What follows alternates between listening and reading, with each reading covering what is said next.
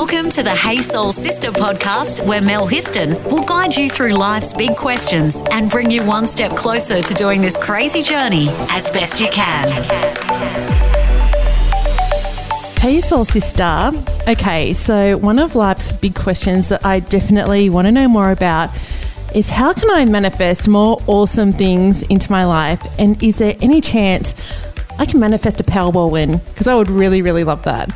We've all heard of the law of attraction, and how does manifesting things into our lives actually really work?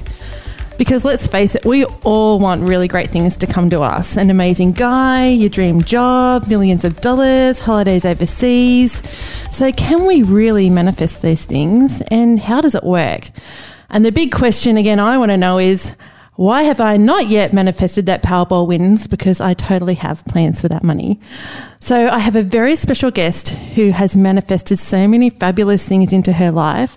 She's now written 3 books about it, been signed up by international publishers, Hay House, created $1 million business, is building her dream beach forever house, has a beautiful family, and I could just go on and on and on.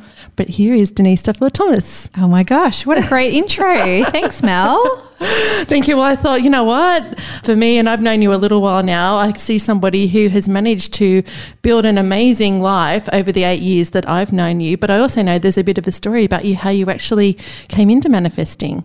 Oh, absolutely. And like you, I am really grateful for all the things in my life, but I also know that there is something undeniable about the law of attraction. And when you really focus your intention on something, magical things can happen. But I would say that I look at manifesting from a very Virgo point of view. You know, So you're a Virgo. I'm a Virgo. You are as well, right? I'm a Libra. Oh, you're a Libra. Okay. Yep. So Virgos are very much about practicality. And so the problem that I had with the law of attraction is that I started reading personal development books and I just didn't get it. Yeah. I was like, but what do you do? Yeah. Like, do I just have to meditate really, really hard? Like, do I just have to wish for things really, really hard? And I just didn't understand like what was my to-do list out of reading a manifesting book or learning about the concept of manifesting, because it felt very unsatisfying, but also just really confusing. And I felt like it was about deservingness. Yeah, and it's interesting because the whole concept of it, it seems like it's so easy. But then, like I myself am going, oh, well, I'd love doing the Powerball, but that's just not happening. So, which I know is, you know, realistically, that's kind of pie in the sky sort of stuff and not really how it all works. But I can imagine for people who don't really know about the law of attraction or manifesting, it can seem maybe a bit out of reach. Oh, absolutely. And you know, it's really funny whenever there's a massive big lottery or Powerball jackpot, I get a ton of traffic to my website because I have an article called Can You Win the Lottery Using the Law of Attraction? And the answer is, for those of you who want to go and find it on my site, there's so many other things that you can manifest much quicker and easier and that are within your control. So let me talk about my philosophy of manifesting, right? So if we break down what is the word manifest, it is to make real, to make something appear, to make it real. And so I always look at what can you do to make something real? And there are a ton of different things that you can do. So I always say, if you've got to look at some of the laws of the universe, right? And there's that thing about coincidences and synchronicities. And there's that really famous kind of study about like if you want to buy a certain car, you start to see the same car everywhere. So I was like, okay, our brains are obviously wired to look for patterns, look for signs, look for synchronicities. What if we can reverse engineer that for things that we want to manifest into our lives, goals that we want to manifest? So I always look at it from that point of view. How can I train my brain to believe that those things can come to me? And when you have the belief that is possible for you, you will act in different ways. You will. So you'll look for opportunities. You'll feel more brave if opportunities come to you. You will take action. And we know that thoughts create our habits, which create our actions, which create our reality. So when you look at it like that, the law of attraction isn't necessarily this magical thing that happens outside of us. It is accumulation of all of your thoughts and your beliefs and then your actions and then those micro changes, those micro behavior changes, then that adds up to your life. Do you know what's interesting? I absolutely believe that I manifested my husband. That's a really great thing to manifest, right? Because what did you do to manifest him, do you think? So this is interesting. I can tell you about the magical moment where I was literally sitting under the moonlight. So I was in a relationship that was becoming toxic, and there was one night I was sitting on the front step of my house, and I was still in a previous relationship, and I was sitting on the front step of the house, and we'd had a really horrible argument. It was like midnight and the moon was out. So I know that sounds a bit romantic, but that's literally how it was. And I remember sitting there crying, saying to myself, my father didn't raise me to be treated this way. My father didn't raise me to be with somebody who can be like horrible to me. And then I sat there going, just to myself, I wish I was with somebody who understood me and who would listen to me, and who I could talk to about my university work, who I could talk to about my job, who was really funny, who was handsome, and I just remember sitting there. But the thing for me was somebody who was kind and caring. And I remember just saying that over and over again. And at the time, I wasn't sitting there going, I'm trying to manifest somebody else, because I didn't meet that person for a few years. But when I finally met him, I was like, wow, it was that moment. I just knew that he was the person that years later I had been, talking about to myself or to the moon or whatever that night. But you're right, because the interesting thing is he didn't just appear. I wasn't walking down the street and he jumped in front of me. I actually had gone out on a blind date. I'd taken a chance, and it just happened to be in that moment that I had met that person, but I had to actually be ready to put myself out there. So there's one thing that you just said there that's really important, and it's naming our desires. Because if you weren't able to name what you wanted, you might not have been able to recognize it when it came. So I think a really big key in manifesting is really sitting down and writing down what you want in every single detail you can. And so there's a couple of reasons why. One is, so I said, if you name it, then you can see it. Yep. Sometimes you have to do it because you actually need to build your belief that that's possible for you. Even just in the act of writing down what you want, you'll start to have things come up that might be, well, I don't deserve a man like that, and then that is valuable information, because then you might go, you know what, I need to do some therapy around this. Yeah. And all of those things prepare you for that person to come into your life. So I think writing down your goals is so important. Writing down your desires is so incredibly important. I've heard from so many people that they have manifested a soulmate from writing down all of the qualities that they want in a partner. Absolutely. So you can recognize it. And you know what though? We are so unused to voicing our desires, especially women, because we've never been able to say what we want. And if you think about when you're a kid and if you tell your parents what you want for Christmas, there's a lot of emotion around that, right? And I try and say to our kids whenever they voice their desires around what they want, I never shame them for them, because as women, we're often shamed for voicing our desires. And it could be, I want that Barbie. And you don't know what's going on in your parents' lives when you're a kid. You don't know what that brings up for them, right? But sometimes their reaction is, well, what do you think? Am I made of money? Or that's really greedy to want all of these things. So we don't know what we want. Do you know what? That's so true. And as much as Hey Soul Sister and the Sister Code is about women supporting women, I have met a number of women over the years that when they might hear another woman say, oh, do you know what, I'm going to go on a retreat, I'm going to spoil myself and do some travel that's just for me, other women can get quite judgy about that. Absolutely. Yeah. Absolutely. And we feel guilty for spending the money, and we feel guilty for spending the time and all of those things. So everyone listening, I want you to reflect on that, about how weak your desiring muscles are. And I'll give you one little example. I don't think you have this probably anymore, but you might have had it in the past. Think about when you go into a shop. How many times do you see something beautiful, but you look at the price to see if you really like it first? It's almost like you don't give yourself the pleasure of looking at something and seeing if you desire it, or trying it on to see if you desire it. So many women, they look at the price tag first to see if they're allowed to like it. Yes, absolutely. Did you used to do that, or do you still do it? Or I'm going to, okay, Not I used to do anymore. it. I don't now. I don't, and I didn't think so because I see you as someone who really has embraced those desires. But, you know, there might have been times in your life, maybe when you're a single mum, that you just go, well, I'm not even allowed to look. Yeah. Do you know what? I would say not so much when I was a single mum, because by then I felt confident enough with myself and what I was earning and that to go, you know what, if I want that, I'll be okay with that. But certainly there were times in my life where, you know, growing up, that would not have been on the radar.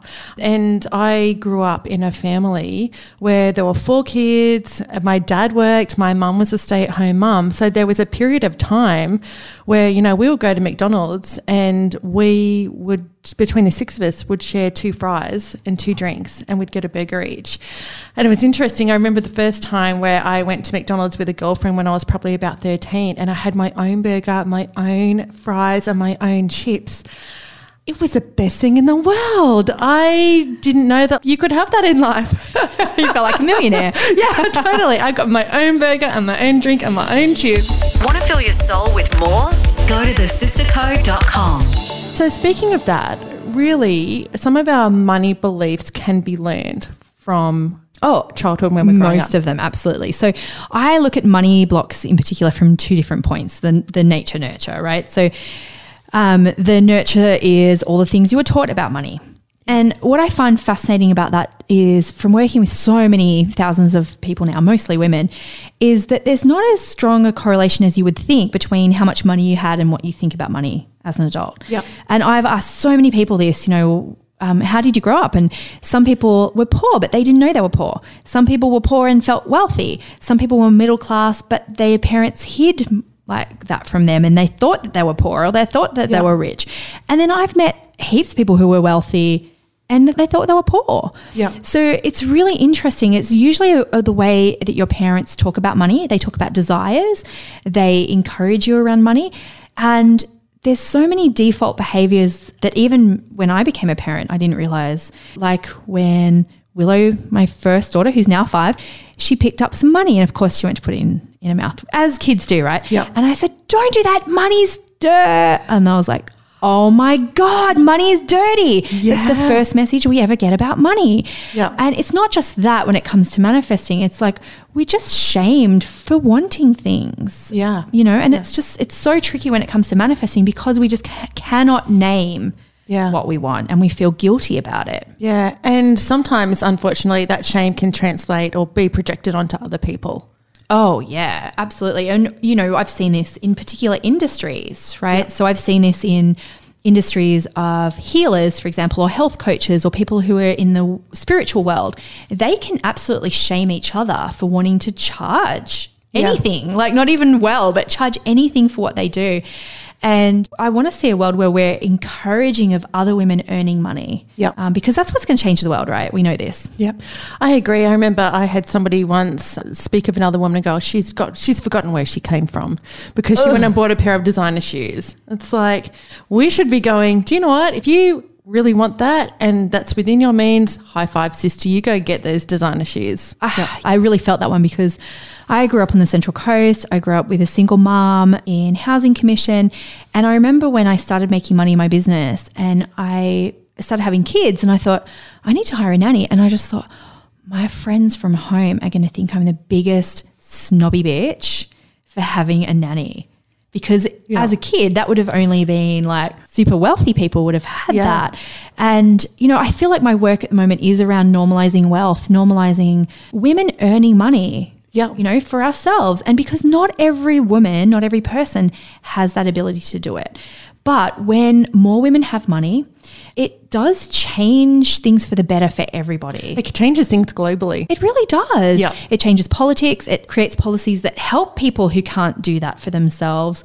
And we just need that so badly in Australia, in lots of other countries around the world. We need more empathy. We need more feminine leadership. Yep. And we need more power and economic power in the hands of women. And that's one thing that I love that you're doing now is you're really focusing on that around supporting businesswomen, entrepreneurial women, around on their money mindset and helping them remove those money blocks and fears. Yeah, that's all I do now. Not because it's the most important work in the world. It's just I thought, where can my contribution be? And early in my career, I worked in sustainability, and I loved doing that, and that really impacts the world, and we need more of that. But I just have such a passion for money and women. And I just want to stay there, which is why I want to go back to what you said at the start about the Powerball thing. Yeah. Okay, so Powerball. So many people think that a lottery win would be the answer to all of their prayers, right, and solve all of their problems. The stats don't agree with us on that, because a lot of people who do win the lottery end up the same, or in some cases worse than before, because they haven't changed any of their beliefs around money. They haven't changed any of the behaviors and habits around money. And so money doesn't cure money blocks. Yeah. It's a Band-Aid solution. However, I want to go back to the desire. Yeah. Okay, because there's a lot of things that I have in my life now. Building a beautiful home, I have a rose farm, and all of those things, probably if you asked me 10 years ago, I would have thought, I need to win the lottery to get these things. Yeah.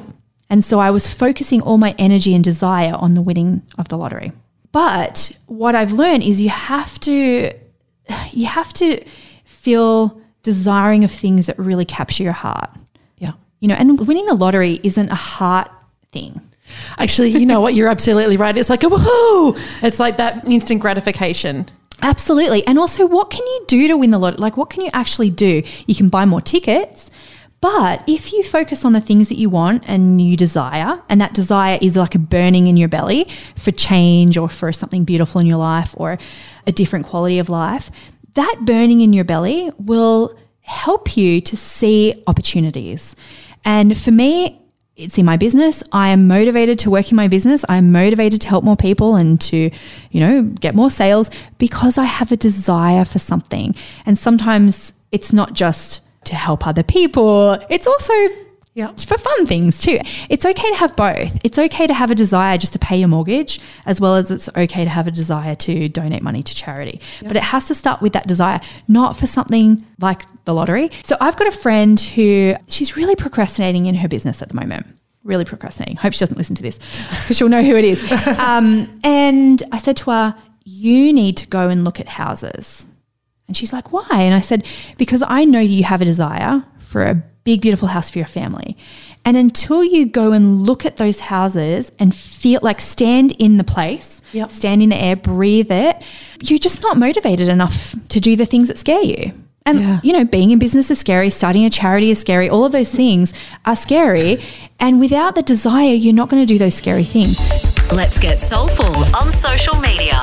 Search the Sister Code Facebook page and follow us on Instagram. You are the classic example, again, of the law of attraction and manifesting, bringing in amazing things, even within your own business. When I first met you 8 years ago, we were sitting in a hotel room in New York and you were promoting I think it was like your first or second money boot camp. Yeah, it probably was my first, right? Yeah. And I remember you said to me, okay, I want to get 72 people signed up to do my first money boot camp, and you were at about 36. And now you've managed to create $1 million business. Oh, yeah. I mean, I think last year that program alone was almost 2 million. So we've had over 6,000 people through that program. Wow. So you've gone from, I just want to get 72 people. That's 72 is the key number, to now you've had 6,000 people. Yeah. And you know what? That. I want to have 50,000 people through it. Wow. I look at Marie Forleo, who runs a program called B School, and she's had 54,000 people through her program.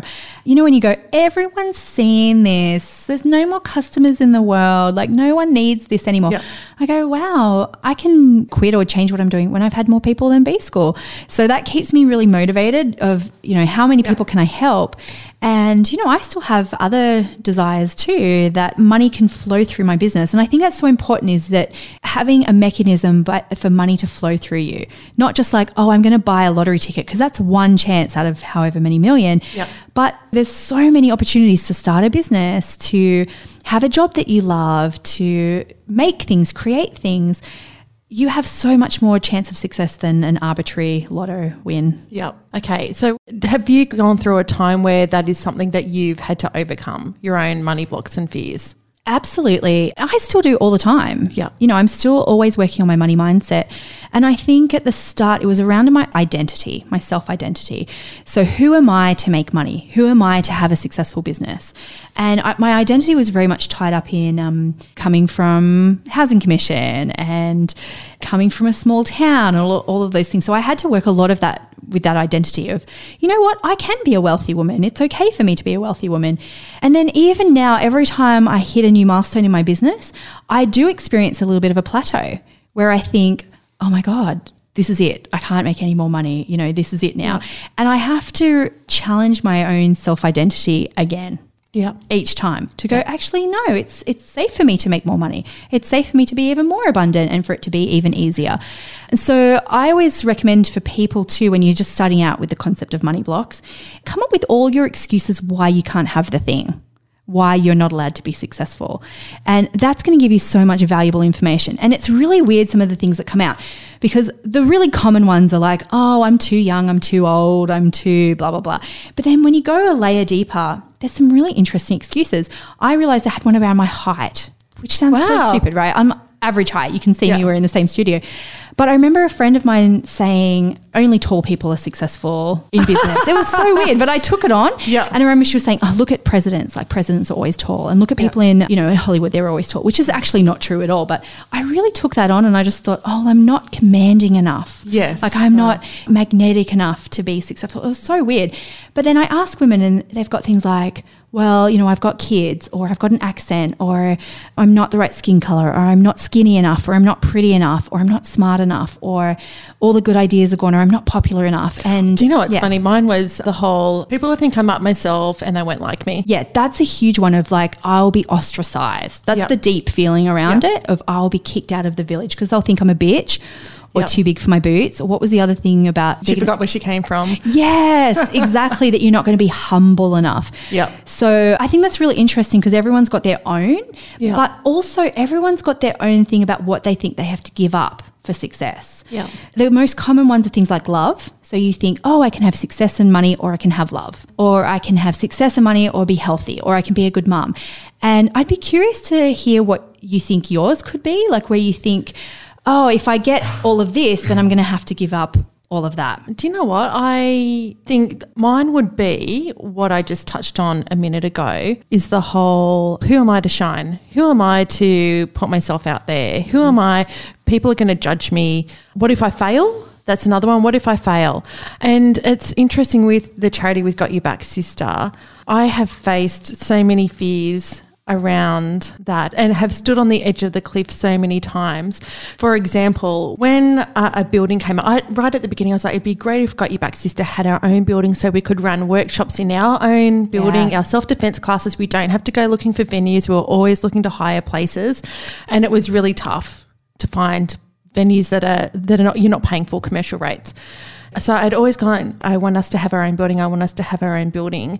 And then one day I saw on Facebook somebody had a space available, and I went to look at this space, and it was the most amazing, beautiful old building. And the woman there said, actually, I want to break my lease. Would you be interested in taking over the lease? And I went and called the 3 other board members and said, look, a building's come up. Do you want to come and have a look and see what you think? And they were like, yeah, we totally need to do this. We totally need to do this. And I was like standing on the edge of the cliff going, this is such a commitment. It's going to cost us $40,000 a year in rent. And that means I've got to come up with income to cover that. You know, all of those fears, doubts. I didn't sleep for 6 weeks. I was like, how are we going to finish this? All of that. And do you know what happened? I was contacted by an amazing woman who imports furniture from Scandinavia and donated a building worth of furniture, brand new, brand new furniture. Yeah. It was the best decision that we made. We've absolutely been able to easily afford the building, and it just means that we can help so many more women. We've got a safe space to run all our programs.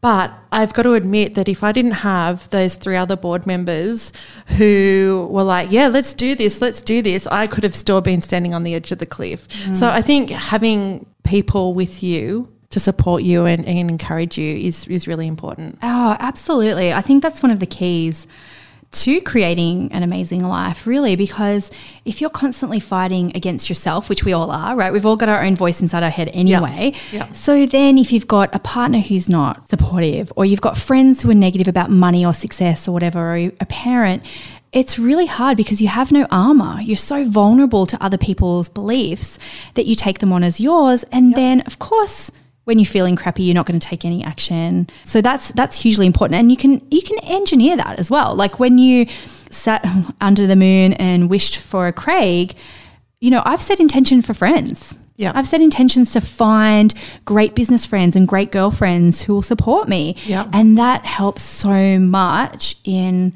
creating an amazing life. Yeah, absolutely. Get soulful and leave a review. Review us on Apple Podcast. So, my friend, what's next for you? You've now published 3 books. Yes. Is there a 4th exactly. on the horizon? You know what? There really is. So I'm procrastinating finishing the proposal to send to my agent because it is a different book. My first book, Lucky Bitch, is about manifesting.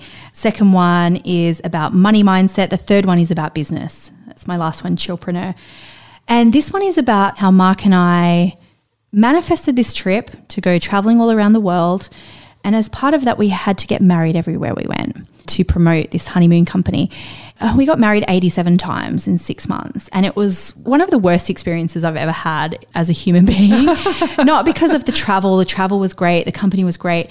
But I didn't realize until I did that trip how many blocks I had around love and around self-love and self-acceptance. And so it was almost like a funny experience that, the universe sent me and really slapped in my face. You have got this beautiful partner that you want to be married to and you're sabotaging it. And having to get married was like, it was like Groundhog Day, you know? And so I think that just taught me so much about self-love and self-acceptance more than, marriage or weddings. So yeah, that's what the next book is about. It's going to be called 87 Weddings, hopefully, unless they change the name. And I'll commit to you that I will send the book proposal by the end of the week to my agent. Love it. Yeah. We'll hold you to account on that. So if you would like to learn more around Denise, her books, her programs, how she helps people in the world and business people, entrepreneurs, go to denisedt.com. You can also order her books through there, is that right? Yes. Oh, they're on Amazon and bookshops and all of the places, yeah. So her books are Lucky Bitch. Yep. The very first book, then Get Rich, Lucky Bitch. I love it. And the last one is Chillpreneur. Beautiful. Thank you so much for joining us today, Denise. Thank you. Hey, thanks. Thanks for listening to Hey Soul Sister with Mel Histon. What would help you on your crazy life journey? Email Melissa at thesistercode.com.